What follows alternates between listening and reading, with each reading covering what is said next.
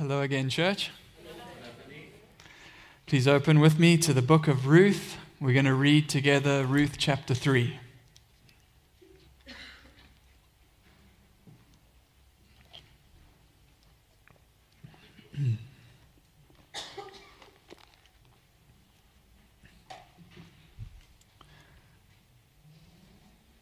Ruth chapter 3. Then Naomi, her mother-in-law, said to her, "My daughter, should I not seek rest for you that it may be well with you? Is not Boaz our relative, with whose young women you were? See, he is winnowing barley tonight at the threshing floor. Wash therefore and anoint yourself, and put on your cloak and go down to the threshing floor, but do not make yourself known to the man until he has finished eating and drinking. But when he lies down, observe the place where he lies, then go and uncover his feet and lie down, and he will tell you what to do." And she replied, "All that you say I will do." So she went down to the threshing floor and did just as her mother-in-law had commanded her. And when Boaz had eaten and drunk, and his heart was merry, he went to lie down at the end of the heap of grain. Then she came softly and uncovered his feet and lay down. At midnight the man was startled and turned over, and behold, a woman lay at his feet. He said, "Who are you?" And she answered, "I am Ruth, your servant. Spread your wings over your servant, for you are a redeemer." And he said, "May you be blessed by the Lord, my daughter. You have made this last kindness greater than the first, in that you have not gone after young men, whether rich or poor. And now, my daughter, do not fear. I will do for you all that you ask, for all my fellow townsmen know that you are a worthy woman. And now it is true that I am a redeemer, yet there is a redeemer nearer than I. Remain tonight, and in the morning, if he will redeem you, good, let him do it. But if he is not willing to redeem you, then as the Lord lives, I will redeem you. Lie down until the morning." So she lay at his feet until morning, and arose before one could recognize another. And he said, "Let it not be known that the woman came to the threshing floor." And he said, "Bring the garment you are wearing and hold it out." So she held it, and he measured out 6 measures of barley and put it on her. Then she went into the city. And when she came to her mother-in-law, she said, "How did you fare, my daughter?" Then she told her all that the man had done for her, saying, "These 6 measures of barley he gave to me, for he said, 'You must not go back empty-handed to your mother-in-law.'" She replied, "Wait, daughter, until you learn how the matter turns out, for the man will not rest, but will settle the matter today." Let's pray. Dear Lord God, we thank you again for this beautiful little book. We thank you for your word to us. We thank you for the fullness of this day, of the gathering of your people, and for the good that it does in our lives and how you build your church through it. And so we pray again that you would increase our faith as we come to your word and let it have great meaning in our lives. We pray in Jesus' name, amen. The 2010 movie Leap Year tells the story of a fictional character, Anna Brady, an Irish-American woman who has been waiting years and years for her boyfriend to propose. Now, I've been married for almost a decade, so the romantic comedy has become a staple now of my existence. She's been waiting forever for her boyfriend to propose, and when he takes a business trip to Ireland, Anna remembers an old Irish tradition that allows for the woman to propose to her boyfriend on February 29th during a leap year, this one day every 4 years. And so with that window fast approaching, she follows him to Ireland to make her proposal. And of course, in the movie, things go wrong, and she finds herself in a race against time in the country, traveling across Ireland, trying to execute her plan. Now, it shows how much time has changed in the last decade or so. I'm not sure if that movie would be quite palatable, the idea that there's only one day every 4 years that a woman can propose. But nevertheless, even now, it is still generally accepted that men do the proposing. That's not what we see, I believe, in the story of Boaz and Ruth. It seems that, like in the movie Leap Year, so in ancient Israel, there was a tradition, a law that allowed for a woman to request marriage from a man if that man was a kinsman redeemer. I believe that's what we see going on in Ruth chapter 3. We touched on this idea last time out. One of the many, or the number of redeemer responsibilities was to step in and to marry a brother's widow in order to ensure that the land would not pass from the family, and to provide an heir so that your brother's name would not cease to continue. This is what a redeemer would do. Naomi's husbands and sons have died in the land of Moab, leaving her without prospects of an heir. Now she herself is too old to bear children, and so she wants to return to Bethlehem. She wants to return in the state of destitution, and she returns believing she has no hope. But Ruth refuses to return to her own home and her own people, and has committed herself to Naomi and to Naomi's God, and so she returns to Bethlehem with her, but seemingly as well without any prospects. We saw in chapter 2, one day Ruth decides to go out into the fields to glean in the fields during the harvest time, and she meets a man, a noble man, the author tells us, who just happens to be a relative of Elimelech, Naomi's husband. This is an important detail because this makes Boaz a redeemer. But even as we understand this, we should keep in mind that these obligations didn't tend to hold much sway in the time of the judges. And Boaz is a lot more distant than a brother of the deceased. Well, Boaz shows Ruth kindness. He tells her to remain in the safety of his field. But as chapter 2 comes to an end, the harvest season is coming to an end with it, and we see Naomi wanting more for Ruth than just gleanings. And so she has a plan. And Ruth chapter 3 is very, very interesting. Naomi's plans definitely raise eyebrows and prove the point that not everything described in the Bible is prescribed in the Bible. It's a risky and a bold plan, and is not to be repeated by any of our young people.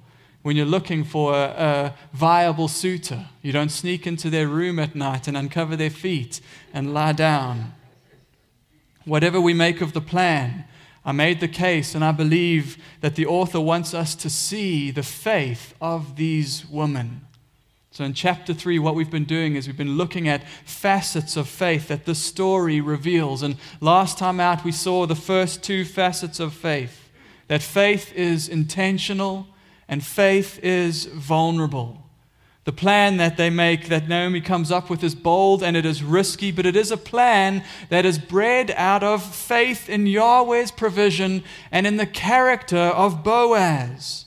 That Boaz is not going to take advantage, that he will treat her well and do what is right. And we see Ruth, who has abandoned all other securities, and she goes out on a limb because she trusts herself into the care of her God. And as we saw, we are called to faith like that, to venture out trusting God on the basis of His word to us. Because it is not uncommon to find Christians who are stagnant, who are living life safe with things under control, spending their lives, as it were, in the waiting room instead of planning and dreaming for the kingdom of God. They won't step out in faith. They won't step out unless they know that things are mapped out for them, the implications and the eventualities of their actions confirmed. They want guarantees before they can trust. Alistair Begg says they're so afraid of making mistakes that they never make anything. They're so afraid of going in the wrong direction that they go in no direction. And God calls us to trust Him and to try something, to get to work, to seek first His kingdom, trusting that even though we don't know the details, that one way or another all these things will be added as well. Hudson Taylor said, unless there is an element of risk in our exploits for God, there is no need for faith. And so we left off last week in this moment of vulnerability. Boaz awakens and there's a woman laying at his feet. And so a conversation now will ensue. And the question for this week is, what will Boaz make of this plan? What will happen to Ruth here in the dark? And what will we learn about faith in the rest of this chapter? We're going to quickly look at 3 more facets of faith in the story tonight. And we'll just let them unfold with the story. Boaz at first is quite naturally startled. "Who are you?" he says into the darkness. And Ruth says, "It's Ruth, your servant." Now remember what Naomi had told Ruth to do. She said, "Lie down at his feet and wait for him to tell you what to do." But I don't think Ruth follows that exactly. She doesn't wait. I believe she shows boldness greater even than Naomi's instructions in this passage. She comes right out with her proposal. "Spread your covering over me, for you are a redeemer." And this is why I say this is an ancient marriage proposal. We see in the book of Ezekiel 16, that this seems to be an idiom. The spreading the corner of the garment over a young woman seems to mean to marry her. It's an idiom that God uses in relationship to Israel. Ezekiel 16:8, "When I passed by you again and saw you, behold, you were at the age for love. And I spread the corner of my garment over you and covered your nakedness. I made my vow to you and entered into a covenant with you, declares the Lord God, and you became mine." You see the picture? Secondly, as well, what Ruth says to Boaz ought to bring something to mind from chapter 2. Do you remember? Boaz has allowed in chapter 2 Ruth to glean in his fields unrestricted. It's a blessing that he gives to her because of her kindness to Naomi, committing herself to Naomi and coming out boldly to try and provide for Naomi by gleaning in the fields. But then he calls this blessing over Ruth from the Lord in chapter 2, verse 12. And what does Boaz say? He says, "The Lord repay you for what you have done, and a full reward be given you by the Lord, the God of Israel, under whose wings you have come to take refuge." And here's the thing. It's why the ESV translates, even in chapter 3, translates the corner of the garment as wing. It's the same Hebrew word. The word for wing and the word for the edge of the garment, it's the same Hebrew word. And I believe this is brilliant what Ruth is doing here. She's taking Boaz's own words and laying them back down before Boaz, saying, "Yes, I believe that God has provided. He has provided in you." She's turned his words around on him. Christopher Ash in his commentary says, Ruth is now asking Boaz to be the flesh and blood incarnation of the redemption she seeks from the covenant God. She is asking Boaz to marry her, to raise up through her an heir to continue the line of Elimelech on behalf of Naomi and also on behalf of Mahlon, her own dead husband. This plea is, Ash says, the most direct and daring expression of faith in the whole book. Ruth is calling in the covenant promises and asking Boaz to honor them, not just by generous gleanings, but by marriage. "You are the one who can save us," she is saying. "If you'll accept the responsibility of Redeemer, I've trusted Yahweh and He has led me to you, and you are a man I believe will act in covenant faithfulness towards me." And so we see here the first for tonight, the third facet of faith in this passage, that faith is grounded in covenant promises. Our faith is grounded in covenant promises. The story is often told as if it is the prospect of marrying this beautiful young woman that draws Boaz's interest. But the truth is we know nothing of that kind of attraction in the story. It's not what the author cares about at all. In fact, in chapter 4, when this other redeemer hears that Ruth is part of the package, it's at that point that he backs out. So there's got to be some kind of sacrifice from what Boaz would have to do in answering what Ruth is asking and providing an heir for Naomi. And here Ruth does not appeal to the grounds of her own attractiveness. She doesn't appeal to the grounds of her own desirability to Boaz. She appeals on these grounds alone, the covenant promises of God. You are a redeemer. You are an honorable man, and I need you to redeem. That's what she said. Faith is grounded in covenant promises. Faith is a conscious decision to trust what God has promised to do. We don't come before the throne of God because we have confidence in how faithful we have been. We come in faith because we have a great high priest who will never fail to fulfill his promises. And when we are tempted to doubt because of our sin and our circumstance, faith in Christ calls upon the promises to which God himself has committed himself in Christ. Faith says this: you promised to be my Redeemer. Now do what you promised. And that's not impudence. That's a boldness that honors the faithfulness of God. It says, I'm not looking at the strength or my own strength. I'm looking at you. I'm not looking at my goodness. I'm looking at you. This is the intimacy and the confidence we have that has nothing to do with what we deserve. I don't deserve a single good thing from you, God. But I trust that in you I will find always the safety that my soul needs. I trust that I will never, ever be disappointed by you, and that you will satisfy me eternally with your goodness and your presence. That's what we say in faith. And so how will this potential Redeemer respond?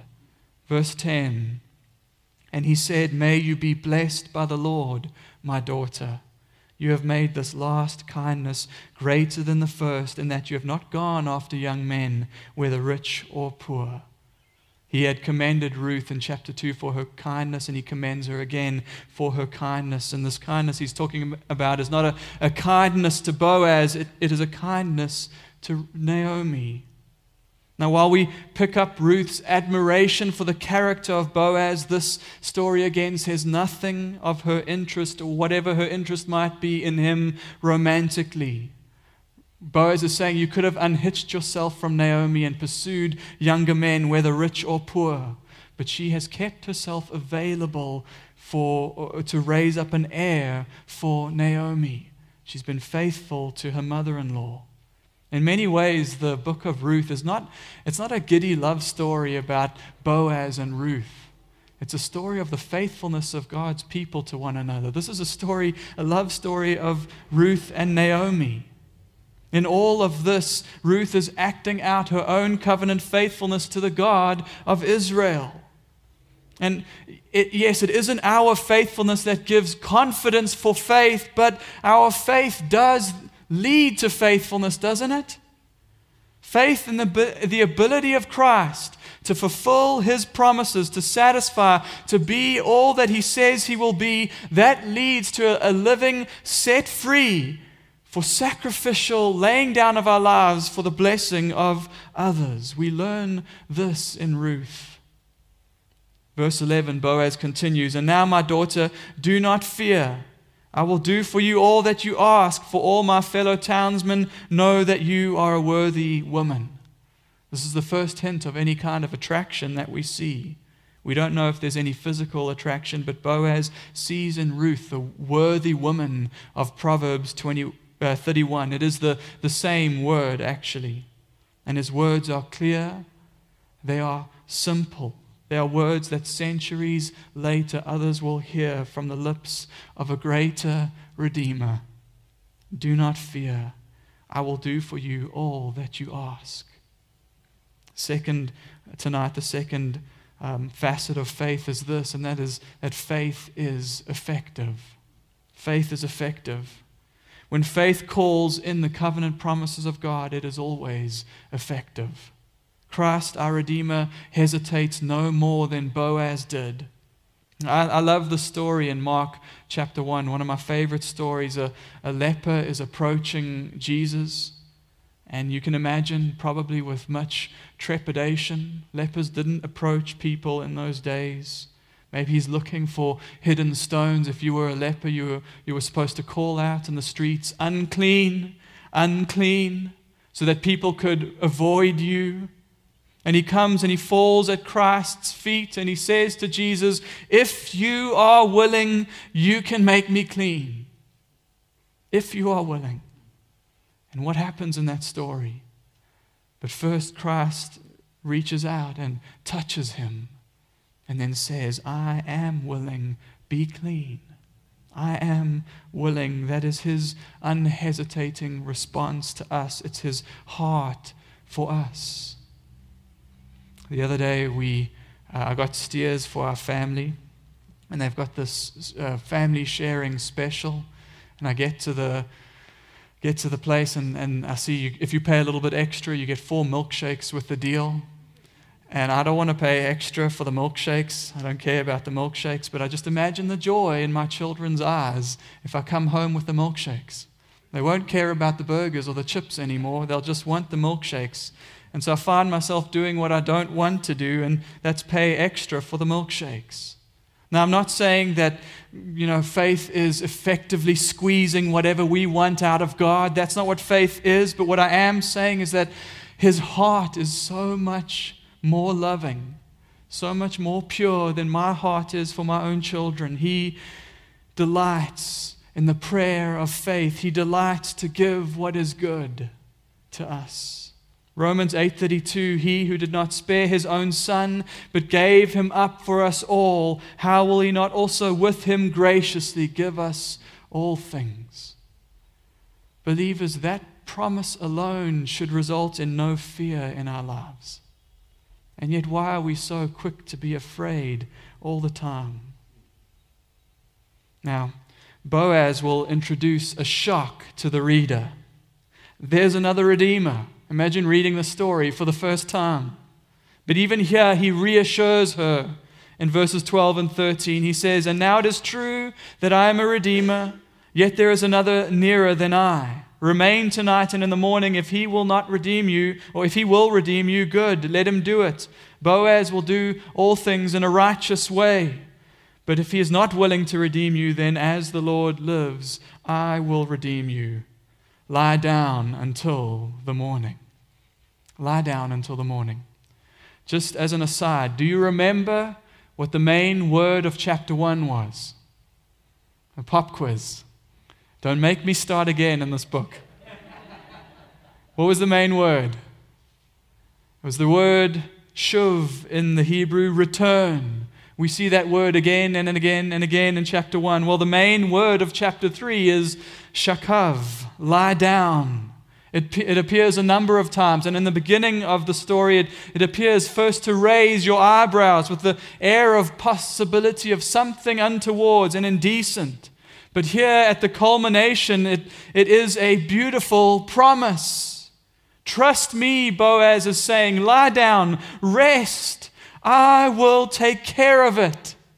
And in Boaz's words, we hear the words of love that are spoken to us by our Redeemer. Rest. I have done all to redeem you. I will do all to see you safely home. I will not fail. I will not let you down. Forever you are mine. And so we sing here, redeeming love has been my theme and shall be till I die. It is the story of our lives. So Ruth lies there till early morning, and she leaves before anyone can be aware that she's even been there at all. Boaz sends her home with this gift, another gift of barley for Naomi. He says, you mustn't go back empty-handed. Another reminder to Naomi, Naomi, your name is not Mara, it is not bitter, your name is Naomi. Life is not as empty as you thought. And as we come to the end of chapter 3, again, there's another tension. The tension again of waiting. Another question. What's going to happen tomorrow with this other Redeemer? And so Naomi says in verse 18, wait, my daughter, until you learn how the matter turns out. For the man will not rest, but will settle the matter today. And in this we see finally the last facet of faith, that faith involves waiting. There are still, even with the promises, Romans 8:32, even with those promises, there are still going to be many days where you can't understand what is happening in your life. You can't see what God is doing, and your faith will be tested again. Days where you are simply told to wait and to sit tight. Faith rests in a work completed, but it also reaches out to claim a future redemption as well. And so we are always, as believers, living in the already not yet tension, the tension that is at the heart of the story of Ruth. Wait to find out what will happen. And even that waiting is given for our good. For in it we are forced to rest upon the character of our Redeemer. Every minute of waiting in this life will result in greater glory. It is more for our good, the chance to rest and wait in Him. Even this is a blessing. And there are going to be days where all you can do is lift up your eyes in hope and cry out as we sing, I will wait for you. I will wait for you. On your word I will rely. And while we wait, we know that risk-taking, vulnerable, promise-clinging faith will never be disappointed, and it will never put us to shame. Let's pray.